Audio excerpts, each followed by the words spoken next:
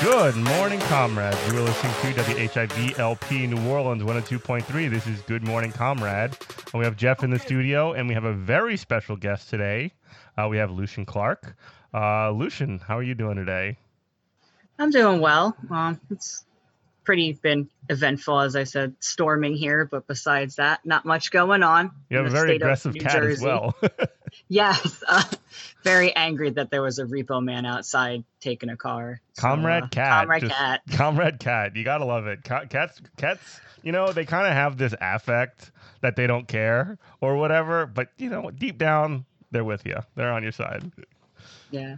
She's an all-black cat, too, so she looks like a Sabotabby, too. Oh, that's so cute. We got one kitten, actually. So one of our cats here, I'd never had a cat in my entire life, like until last summer in like June, where like somebody in a neighborhood decided that they wanted to, they like found a cat, like a stray, in the Louisiana Lafayette like parking lot, like at the school, and they brought it home, and they were just like, I don't know what to do with this cat, and we took the cat.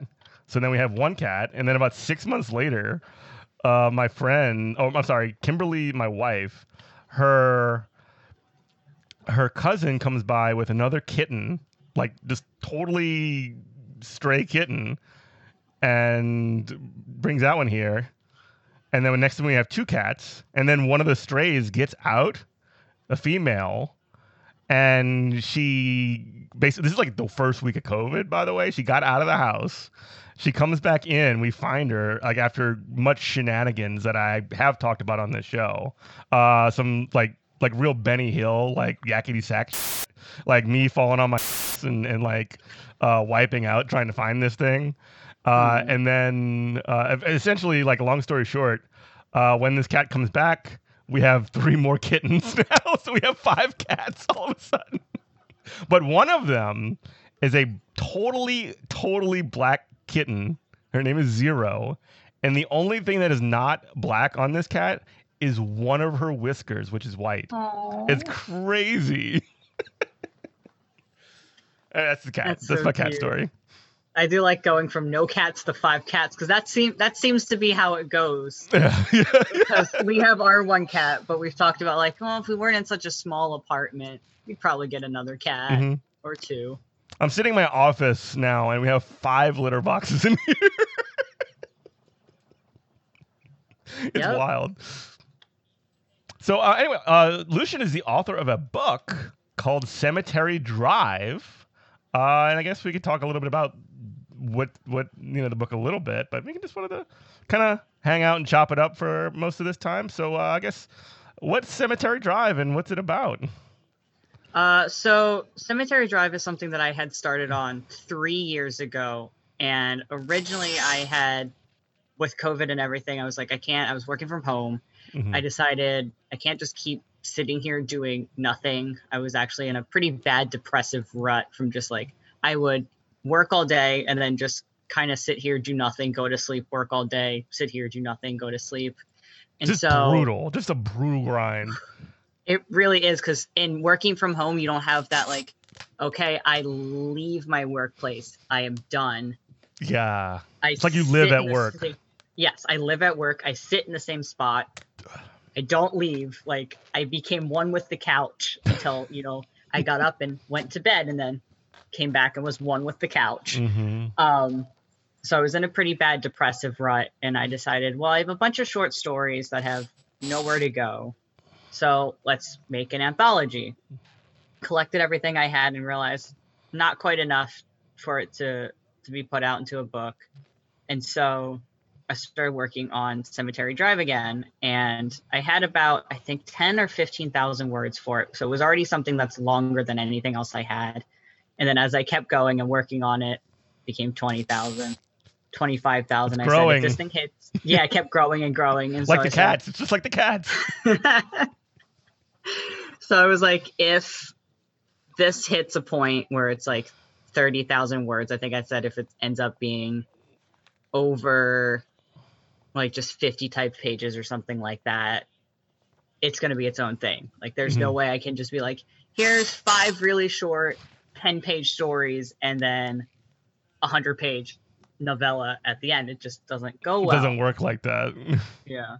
Even with self-publishing, where it's kind of you can get away with doing whatever to a degree. So it became its own thing.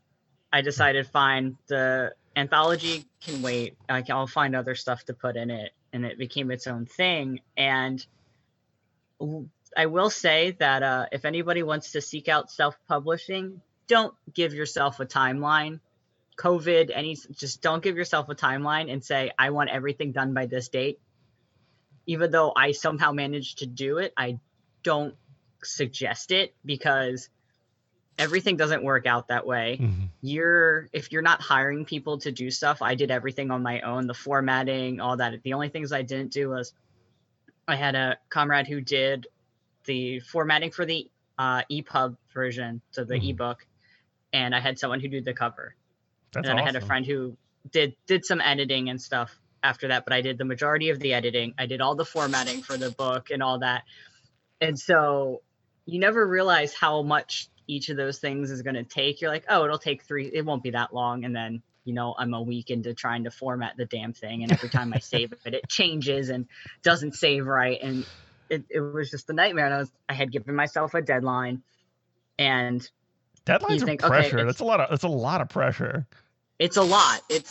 And it was so unnecessary. And even as somebody who, like, if I don't have a deadline, I won't get things done. Yeah. Giving myself a deadline of this is the date the book is being released was not smart at all.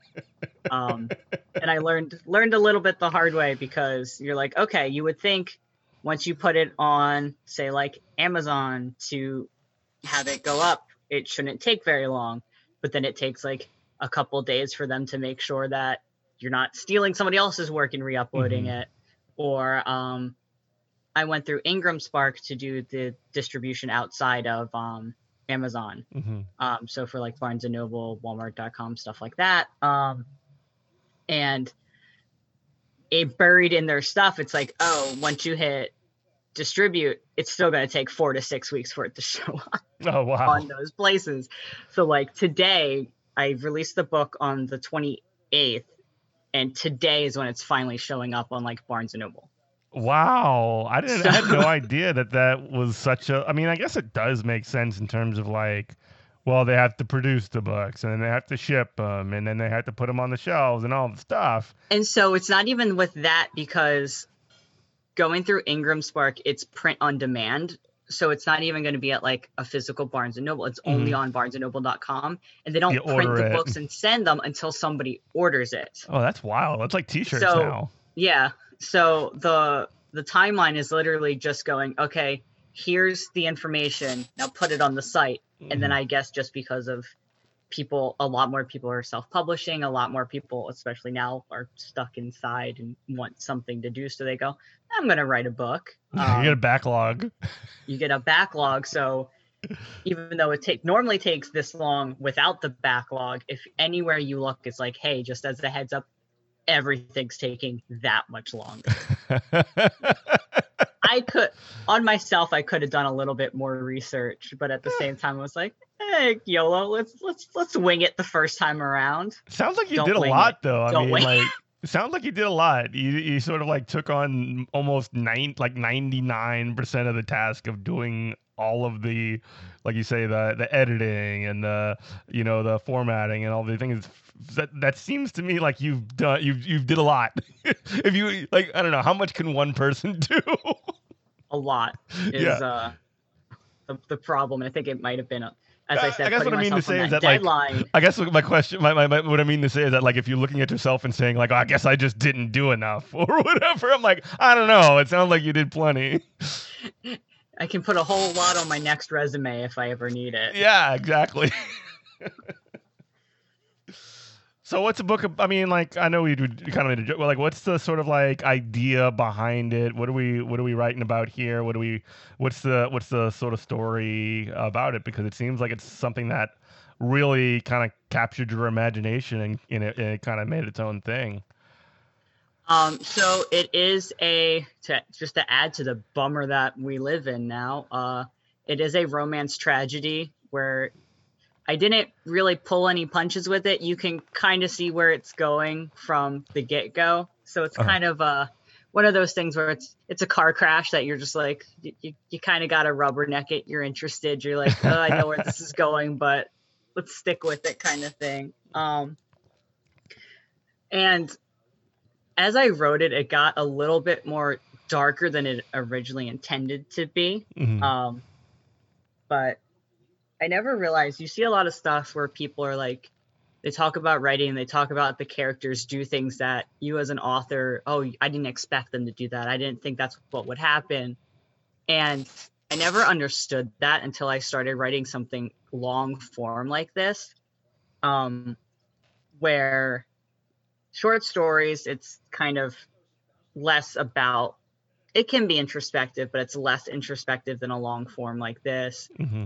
And as I started writing it, certain things like just started making sense, that I had said, this is the plot. And then it went, no, it's not. This is where it's going to go. And this is how it's going to go. And so they really do take like a life of their own. Mm-hmm. And it seems like, yes, they're your characters, but in some way they like dictate their own kind of lives. They have to be fates. durable in a certain way. You can't write against like a character in terms of like they have a certain perspective and ethos, don't they? And like you can't write them doing something that wouldn't make sense for that.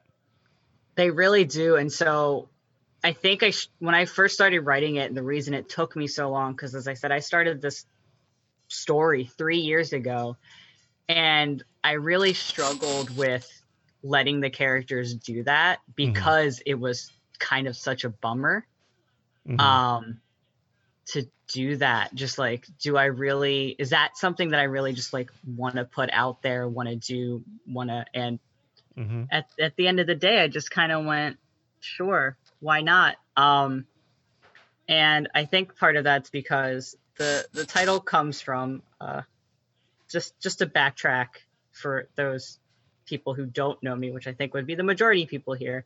I am a giant, obsessively giant fan of My Chemical Romance. Yes, you are. I have 3 MCR tattoos and counting. And the title. What are they? So I have I have 2 lyric tattoos.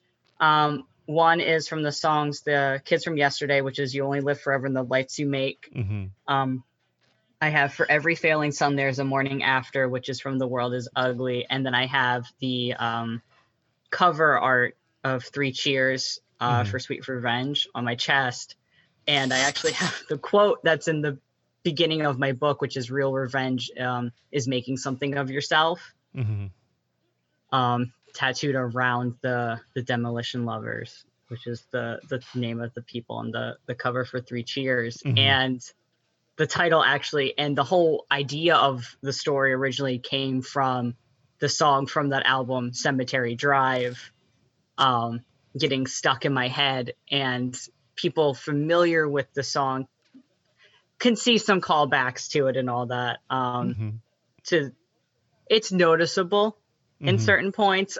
Like I No Shame named the bar in the novel Helena's. So, but it's more of, there's things like that, but they're more of a nod and like an acknowledgement of my influences and the things that kind of where the novel came from, as opposed to like driving factors for the novel.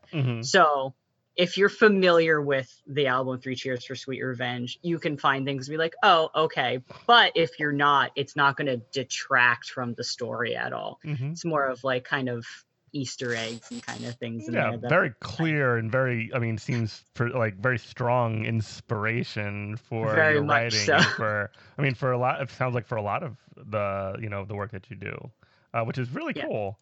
Let me just pause really quick for station ID. You were listening to WHIV LP New Orleans 102.3. This is Good Morning Comrade. We have Jeff and Lucian Clark. Lucian is the author of the book Cemetery Drive, I beg your pardon, which you can get more information about. Where can we get more information about your book and where to find it? So you can find it on Amazon, BarnesandNoble.com, IndieBound, Goodreads. Anywhere that you can find information about paperback books or even ebooks. For Amazon right now for the ebook. And then, of course, if more about me and what else I do, I have a Twitter account at TinyAwoo. TinyAwoo. Good posts. Good posts at TinyAwoo, folks. I am 5'1" and 93 pounds. There you go. I am definition tiny. You mentioned My Chemical Romance, and while I didn't listen very much to the music, it's not, it's just not something. I'm a little bit older. Like that was, I don't know, that just sort of missed me. But I did read the comic that Gerard Way wrote, Umbrella Academy, when it first came out, and I really liked that. I don't know if you'd read Umbrella Academy or looked at it at all. So I've read Umbrella Academy. I actually have next to me a copy of the spinoff that is currently being done, You Look Like Death. No, I'm not familiar. Which is about, I'm out of comics now. Which is about Klaus and those years after he spoilers, I guess. I mean, the comic's been out for a while. The show's been out too. So after Klaus leaves the house and all that, and so it's about those years in between and what he was up to and stuff. And Gerard plans on doing a little bit in between, so it's basically between when they're kids and when the first Umbrella Academy comics are started. And he wants to do them for each of the characters, but he started with Klaus, who is my personal favorite. And then he also started another comic recently. So somebody stop him. I mean, he's out of control. So yeah, for real. The fourth Danger Days album. So the fourth My Chemical Romance album. I don't know how familiar you are with just like comics in general. It was another concept album where they had like a whole comic, which is the True Lives of the Fabulous Killjoys. And they just started another comic in that universe too. Okay. That was started releasing literally like 2 weeks after the Umbrella Academy comics. So that's awesome. That's really cool. I mean, that's good that, I mean, like Gerard's definitely like a very creative person. It's just like really cool. I mean, I used to be the guy that was like at the comic book shop. Like I used to work at a restaurant at the mall. I used to wait tables and do double shifts a lot. I would like on my break, I would go to the comic books shop and like spend all my money that I got from lunch at the comic book shop and buying all that stuff. So working in a mall is so dangerous. The most dangerous place in the world to work. It's just like you're gonna, every dime. It's like working at a casino. Every dime that you like make is just gonna go to the house. Back when I worked retail and I worked at GameStop. Oh, I worked at GameStop too. Nightmare, absolute nightmare of a place to work. Yeah. But I worked at one that was in a mall, and so you don't really leave. You have 30 minutes to do what? Wander the mall. Yeah. So spend money.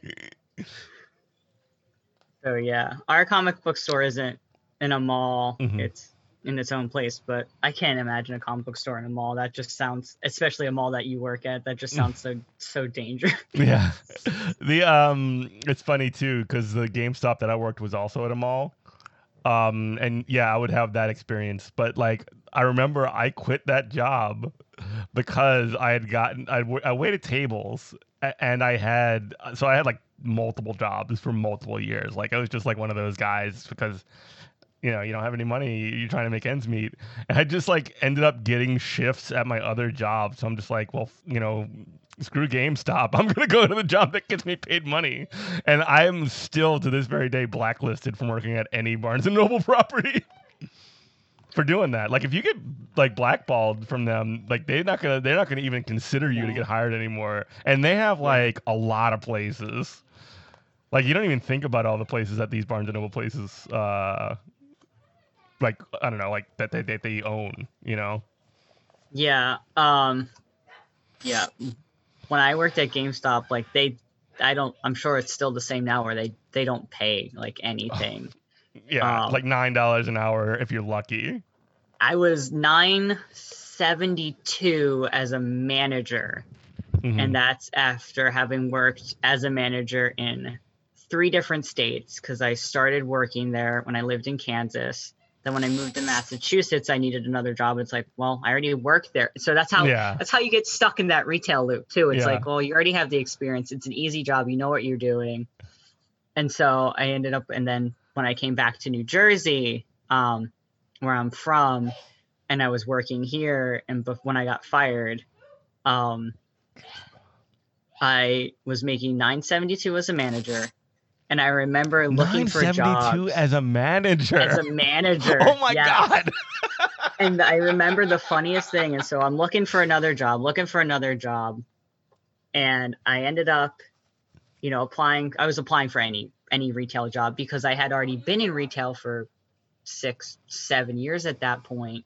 So retail gets you stuck. Yeah. Like, unless you find like a magical escape hatch like I did, which I found through like DSA and stuff. And I'll go into that too. But I remember applying for Home Depot, and the automated message calling me like, hey, let's set up an interview.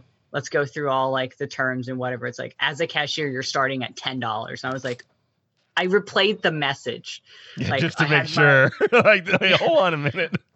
My wife was sitting with me. I was like, please, can you listen to this on speaker to make sure like I'm not hearing things like cashier starting $10? Like that's right? Like what?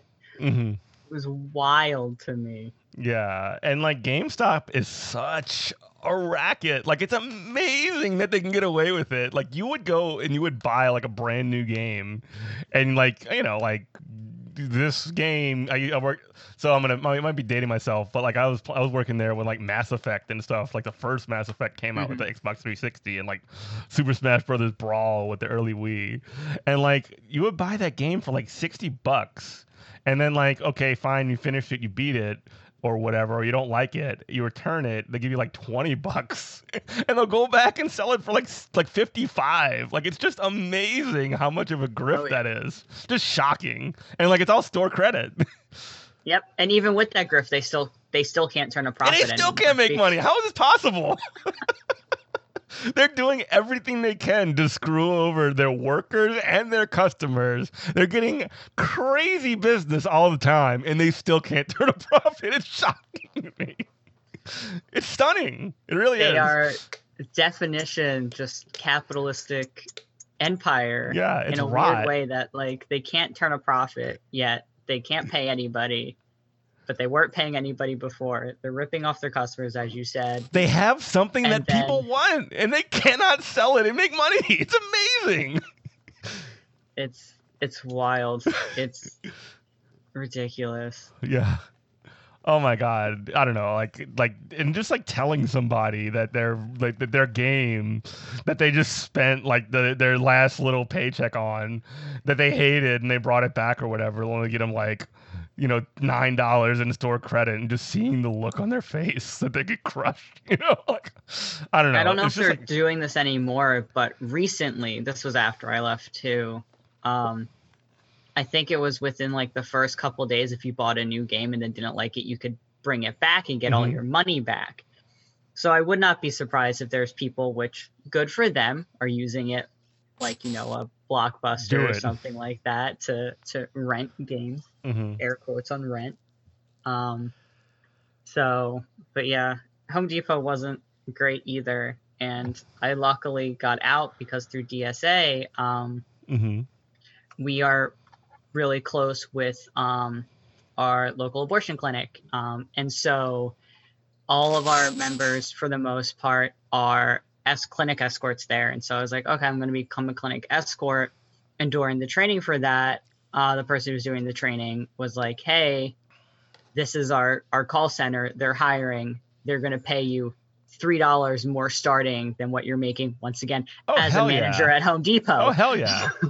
So I was like, and I'm out. Goodbye. Yeah, see ya.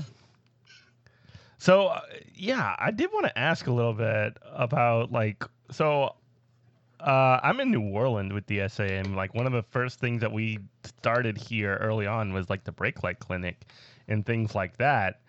And we kind of, like, moved to, you know, various other sort of things, like, you know, like various labor and sort of things. What are y'all up to in DSA in New Jersey? So I haven't been very active as of recently. I was a member of the exec up until, what was it, June of last year? No, June of this year. Oh my God. Mm-hmm. 2020 Time has is so lasted about screwed 3 right decades now, at yeah. this point for me. It's wild to think that that's the same year. So up until June, but, you know, because COVID had happened and stuff, we didn't really do much of anything for 3 or so months leading up to that. But we've done our brake light clinic. We've done zines. I know zines? Right now a lot of the members are doing the South Jersey Mutual Aid Network, which isn't necessarily like a thing that our DSA is doing. It's just a thing that like a lot of our members are doing. Yeah, it's crossover. Which is like delivering food, pet food, things like that to people who are like immunocompromised, elderly, or anything like that, to help keep them out from going into grocery stores and stuff like that. And even when our numbers were low, that was still going on. And I think now our numbers are spiking astronomically again. Like I just looked and we're at the same numbers that we were back in March. So we've done effectively nothing. So we came back from like a horrible pandemic, I suppose, but yeah. And then went back into it. Yeah. Well, yeah, this will never end. We're going to be in this pandemic until we're all dead. I think, until we all get COVID. Yeah. So I'm in a state where we were doing well at first, and then we opened restaurants, we opened bars and all this stuff. And now it's just spiking again. It's kind of like, what did you expect? Yeah. And now our governor's like, oh, we're not going to close schools. We're not going to close the restaurants. It's like, you did so well before. Can we go back to that? Yeah. That's one of those things where, I'm a teacher, and like, I like spend a lot of time like running down to the Louisiana state capitol. Even it's like 2 hours away. Like when they were having their like muckety muck meetings about, this is the terms by which, this is the plan by which we're going to open up the schools, and we're going to make sure that it's safe, and we have all these other things going on. But like, we knew, I knew at least, and I would try and tell anybody that would listen, like as soon as they get these schools open, and as soon as they get everything else open, they are not closing it again, because they want them open. They want to be able to make their money. They want to make sure that the people that have the kids in school are going back to work. They want to make sure that like workers are essentially like forced back into the economy, I guess you could say. Yeah, I have a bunch of teacher friends. So many teacher friends. It's like murderous policy. Literally, I've described it as murderous policy. Yeah, it's abysmal, and that's anywhere. Like I have friends who are teachers in New Jersey, friends who are teachers in PA, because I live so close to Philly and stuff. And it's the same thing. And I remember talking to one teacher friend of mine who was talking about one of the reasons they're opening the schools, I believe it was. I could be misremembering. But like I remember them saying like, yeah, they want to make sure that we're actually working, and that they're what getting does that mean? their money's worth out of like our time and stuff. And it's just like ridiculous. Like, yes, remote learning sucks for everybody, but your kid's not sick and dying. The teachers aren't sick and dying. Like, people aren't dying. That's the big important part here. Well, and like even like the language that they're using is so deeply and profoundly like capitalist and extractive. It means that the job that you're doing, we have to make sure that we are getting the value out of you, the worker, by this investment that we're doing through the state, and just sort of like extrapolating that out. Like it is very, very, very transactional in nature. It's got nothing to do with any of the human beings involved at all. Like it's just so cold and disgusting. It really like it's inhuman and inhumane in the same way. Like it just turns my stomach, Yeah, like as a healthcare worker, as somebody who works in like an essential service and a time sensitive, service in abortion and all that, like we can't shut down. Mm-hmm. Please shut down the things that you can, or go remote for the things that you can, please. Exactly. And like one of the things here, and like one of the debates that keeps happening too, is like, we want to open the bars, and this is what these like weirdo like people in their super fancy trucks or whatever are going down to. Yeah, it was in Michigan, was like especially one of the ones that you notice where they would have like people going to Gretchen Whitmer's like gubernatorial mansion and saying like, we need to make sure that we open the state up so we can go get our nails done or whatever. And that's the thing. If you always look at the people who are asking for things to be reopened, it's not the workers, it's not the people who have to do the services. It's literally, I want to take advantage of you for my own sense. It's selfishness. It's just pure self-centered selfishness. Mm-hmm. We actually had a anti who had driven by and filmed herself driving by, who was complaining like, look at these people who can come and get abortions. I can't get my teeth cleaned. Wow, really? Like, yeah, it was wild. That is shocking. That this is like somebody could die. Somebody could like potential like lives are at stake here, and like it really does suck that you can't go to the dentist or whatever the hell. But and it wasn't like I need a root canal or my teeth hurt. It was literally I can't get my teeth cleaned. But these people accessing a time-sensitive medical service that even shutting it down for a week or a day can potentially like change the course of somebody's life for the next 18 plus years or whatever. Nope. I want to get my teeth cleaned. Yeah. It was baffling. It was wild to me. Oh my God. That's just like shocking. We just passed actually. Let me go to station ID really quick. You're listening to WHIV LP New Orleans 102.3. This is Good Morning Comrade. Jeff with Lucian Clark. Lucian is the author of the book Cemetery Drive. I got it right that time, right? Yes. And you can find Cemetery Drive through IndieBound, Amazon, and all the places. But yeah, we just passed in Louisiana one of those like horrible trigger laws that essentially is like set it up to be like if the moment the Supreme Court rules that like, oh, Roe v. Wade is no longer a thing, it's like overturned or whatever, then Louisiana is essentially like preset to sort of like get knocked over like a domino to be like essentially outlaw abortion in the state of Louisiana. Yep. Horrible and that's exactly stuff. What it is. It's a trigger law where that would be it. Mm-hmm. And I was actually looking it up because I'm not too familiar with Louisiana. I'm more familiar with pretty close Georgia. We actually do see some patients from Louisiana traveling all the way to Georgia to access abortion care because that's still closer than where their clinics are in Louisiana. That's just so crazy. It's wild. The amount of distance people have to travel to access healthcare. Like basic stuff, Yeah. Like, and abortion really is basic. It's one of the most safe medical procedures. It's on par, if not safer, than like having your wisdom teeth out. And nobody thinks about the complications that come from wisdom teeth. And you can have so many complications. Oh, you don't need having your admitting wisdom rights teeth to out. get your wisdom teeth removed? No. Sorry, I don't mean to like be too flippant, but it's just sort of like, it's so gross the way that they talk about this kind of stuff, you know?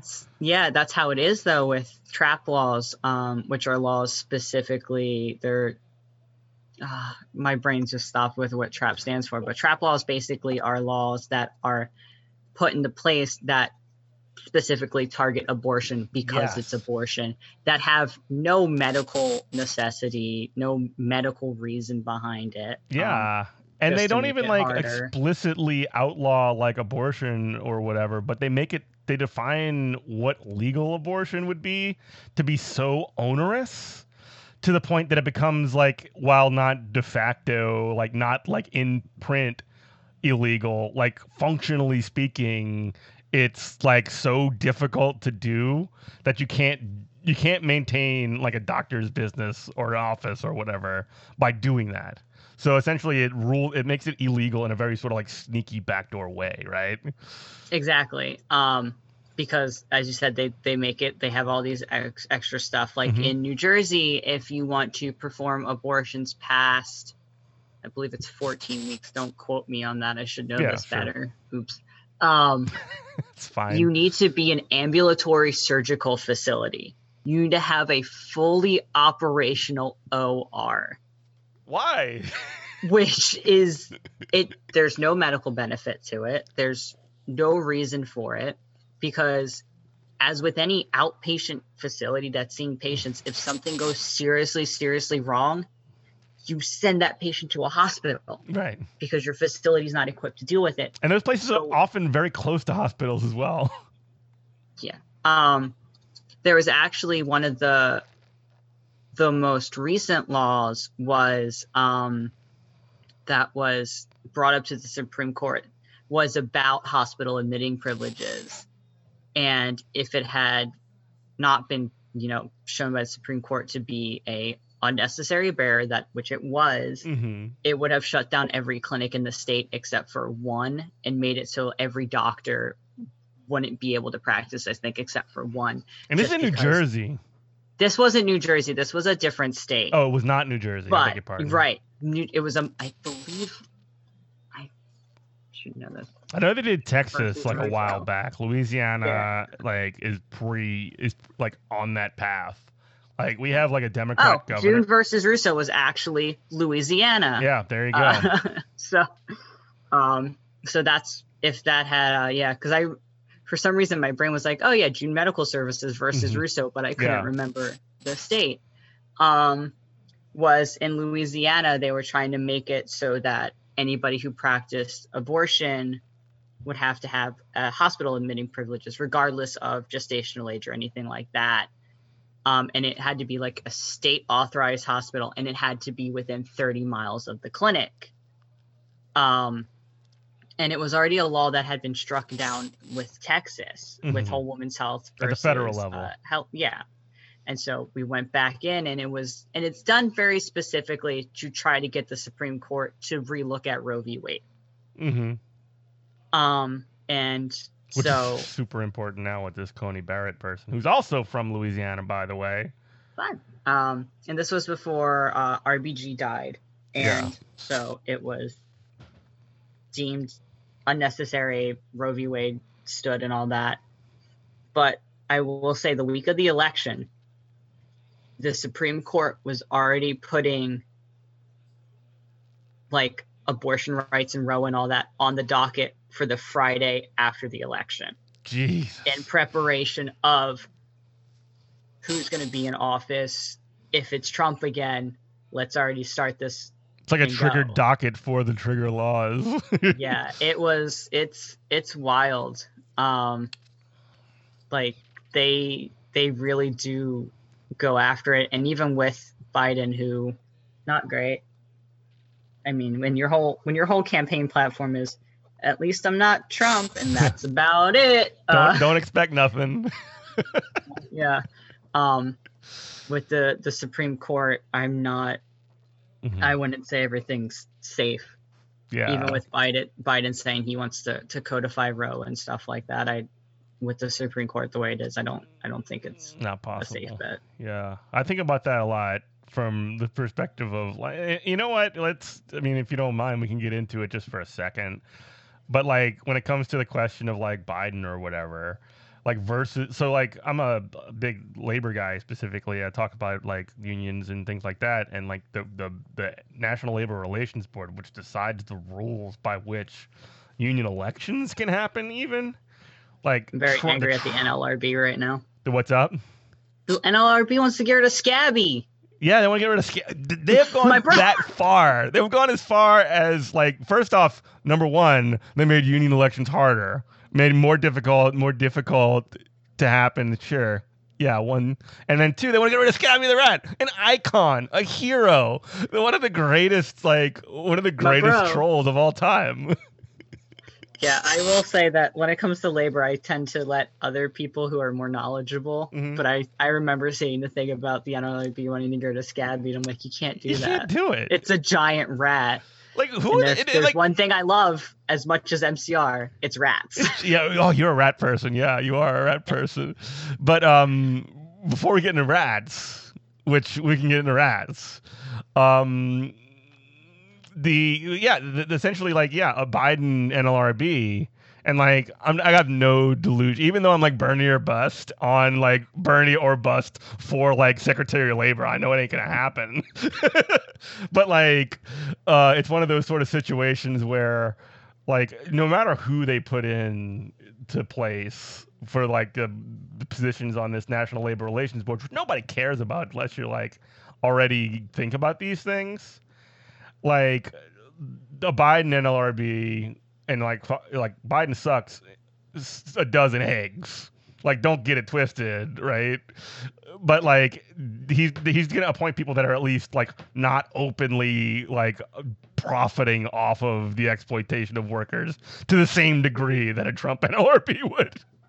Last I looked, he's looking at like Uber execs and stuff like that. Oh hell yeah, great. And never mind. Kamala, there's a relationship between, is it Kamala or Kamala? I think it is. Kamala. I've heard both ways, unfortunately. So I think Kamala the wrestler Harris from the 1980s was Kamala. But with Harris, let's just do that. That's easier. Yeah.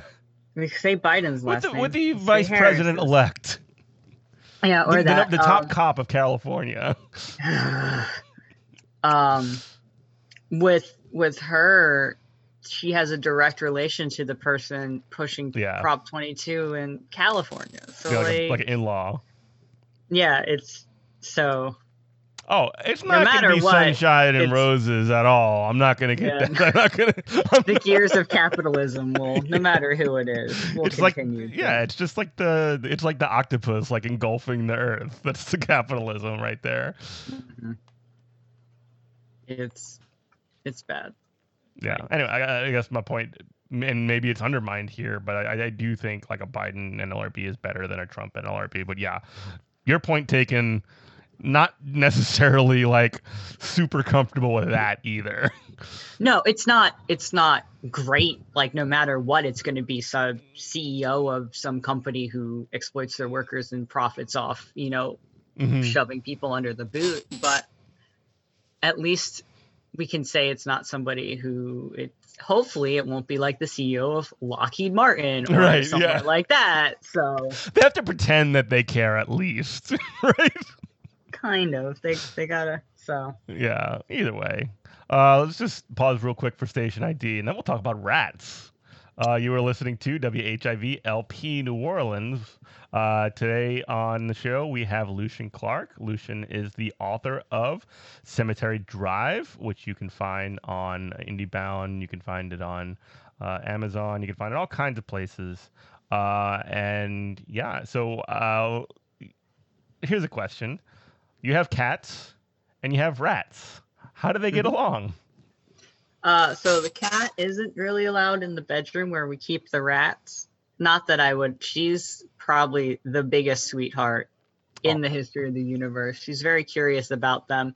They are absolutely terrified of her. So she's really not allowed in the bedroom. But it's funny, whenever the bedroom doors open, she'll see it open and she'll sit in the doorway and stare at them. And then you'll look away and you'll look back and she does that thing where she's teleported a foot forward. Yeah, she's curious. Teleported a foot forward. Cats don't mess with, like, cats know when you're not watching. Oh, it's ridiculous. They're so smart. So, I mean, as I said, I don't expect her to hurt them or anything. When she's gotten close to the cage, she's never swiped or done anything. She's just stood, eyes as big as saucers, just like glued to the cage, staring at them. But they're just like, oh God, please no. Mm-hmm. And like with them too, I've had rats in the past and I've had cats in the past where they weren't allowed in the same rooms and stuff like that. And I had a rat who, rest in peace, her name was Lady Gaga. She was amazing. A big, fat, pink-eyed white rat. So like the ones you think of like lab rats and stuff like that. And I've never seen a rat want to fight a cat more, where the cat would come in, she would see him, and you would hear her slam against the cage as she tried to reach her hand out to grab him. Oh my God. To like grab him. What and, a like, killer. Him to like murder this cat who's, I don't know, 10 times bigger than her. Yeah. And the cat, on the other hand, didn't care.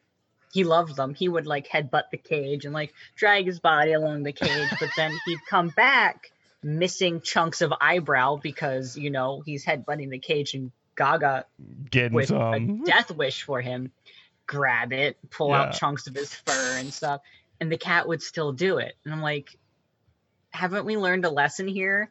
Like there was one time like she had like bitten his nose because he stuck his nose against the cage.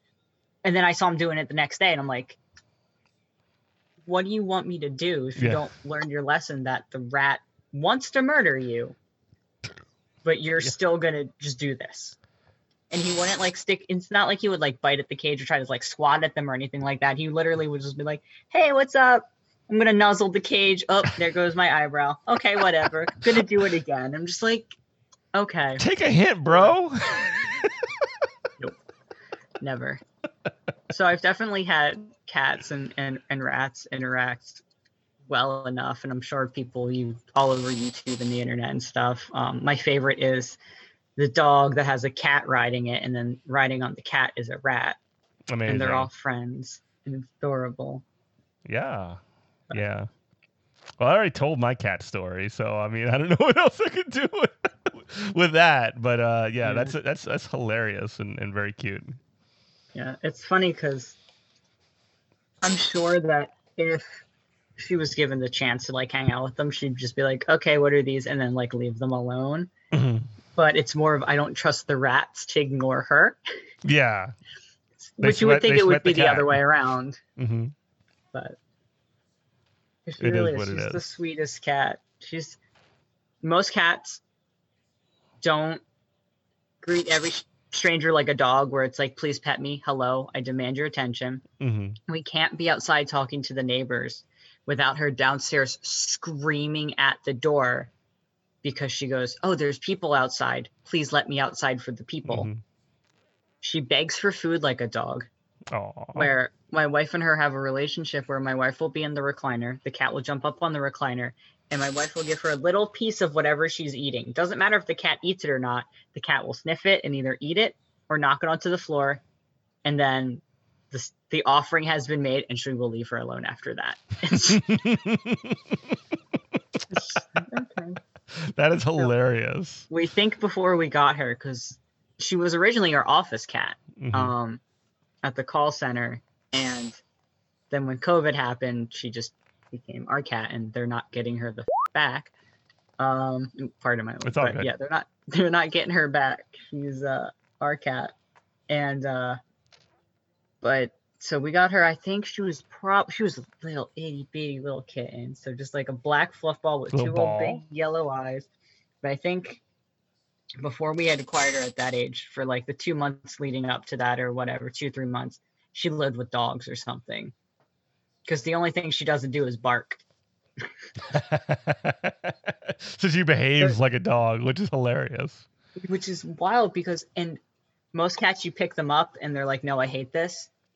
She'll just accept it. You can carry her around. I've carried her around the apartment like, oh, this is gonna make me sound mean, but like upside down just to prove a point where she doesn't wiggle, she doesn't struggle. She's just like, okay, this is cool. It's like, are you a cat? What are you? Like, I just don't. What's the deal here? What's going on? Explain yourself. The only thing she doesn't like apparently is tow truck people. I learned that. You know what? She's never growled in her life. I am also skeptical of tow trucks. So good for the cat. Relatable. Oh, I wanna say too with the tow truck stuff. So it's storming, it's windy, there's rain, and so you hear the chains rattling outside, and then the cat starts growling, and it literally sounded like a zombie groan. So I hear chains and just. I'm like, okay, it's 2020. I am now. This is zombie apocalypse. Sounds about right. Cats like growling. I guess you could call it that. Because like when we got our kittens, we just got them fixed like a couple of weeks ago. Like the guttural place of hate, like dogs growling is almost like oh, shut the hell up, like, yeah, whatever, like, but when it's cats, it's almost like it's coming from their heart and it's just pure hate. Like cats growling is just the meanest thing that there is in the world. So that's her. I was like, so I got up and I was like, what is going on? Is that the cat? Is that outside? And it was the cat and growling at the tow truck people. For no reason, but okay, sure, comrade cat. Yeah, and cats ignore most things, but when they take the attention and the time to hate something, whoo, buddy, you don't want to be on the other end of that. That's why I was like, as I said, she's never growled. So I was like, what is happening outside?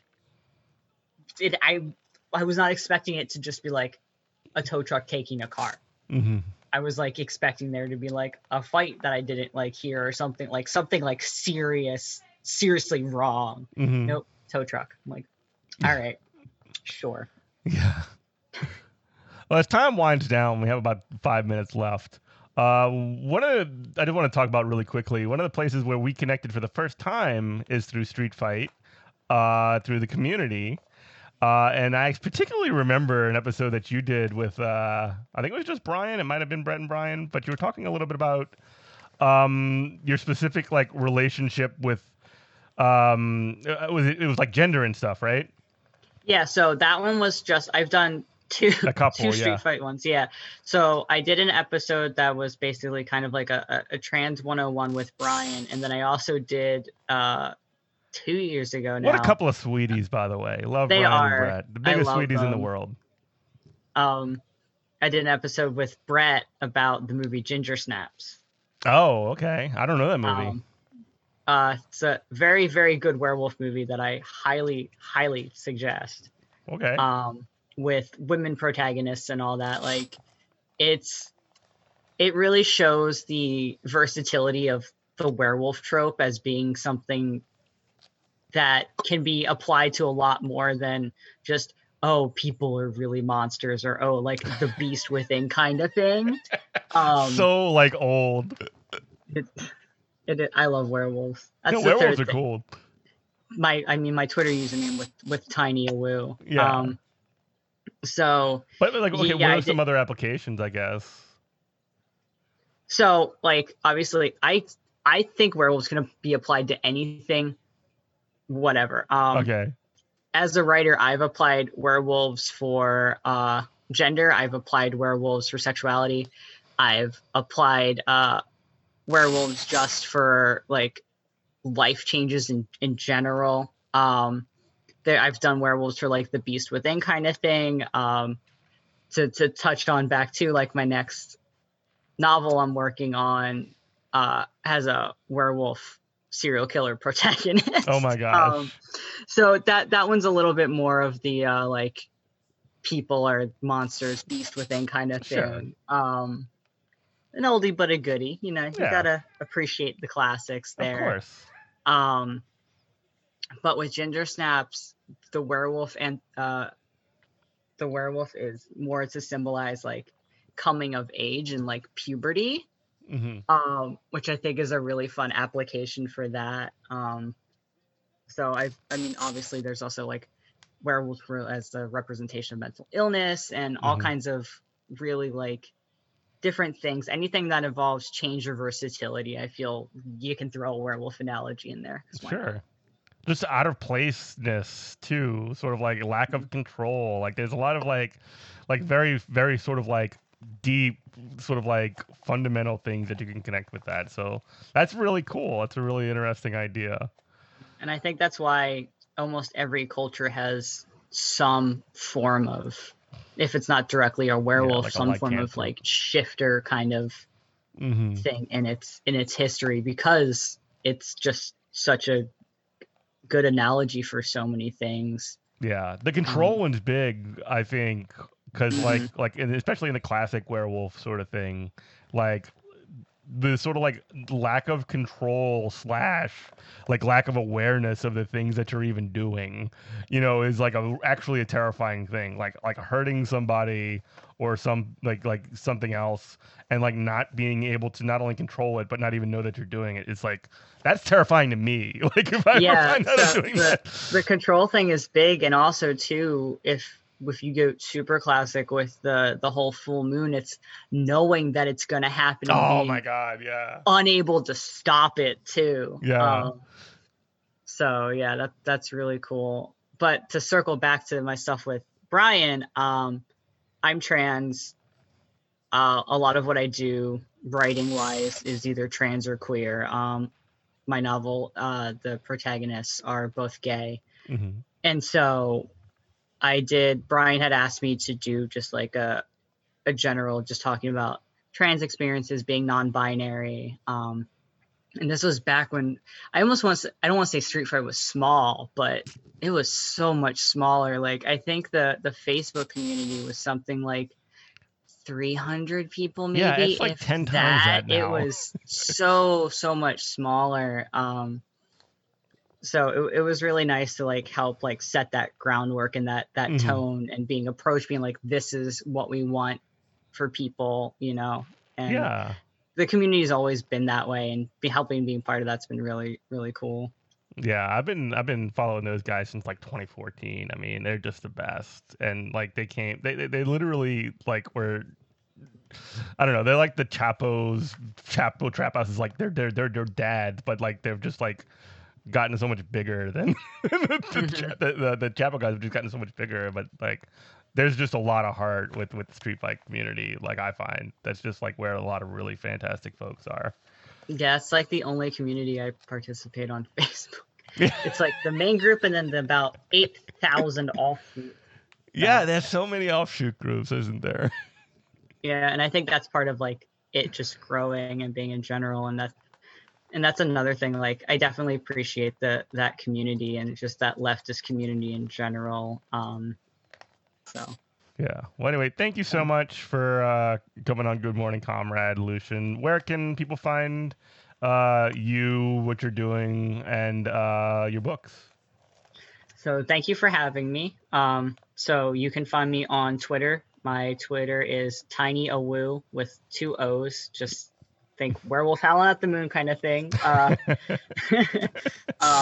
And then Cemetery Drive can be found on Amazon. It can be found in Barnes & Noble, anywhere online that you can find paperback books. You can find it there. Or if you have a local bookshop that you want to support, you can always request that they also carry it too. Cool. Well, thank you so much. And yeah, definitely come back anytime. Lucian Clark. You can listen to Good Morning Comrade every Tuesday on WHIV in New Orleans. You can also get more information and all of our back episodes, goodmorningcomrade.com. Thanks so much for listening, everybody. Anything you want to say on the way out? No, just thank you for having me. I'm always open for questions. People want to talk, just message me on Twitter, anything like that. So. Hell yeah. All right. Well, thank you, everybody. Love you. Bye.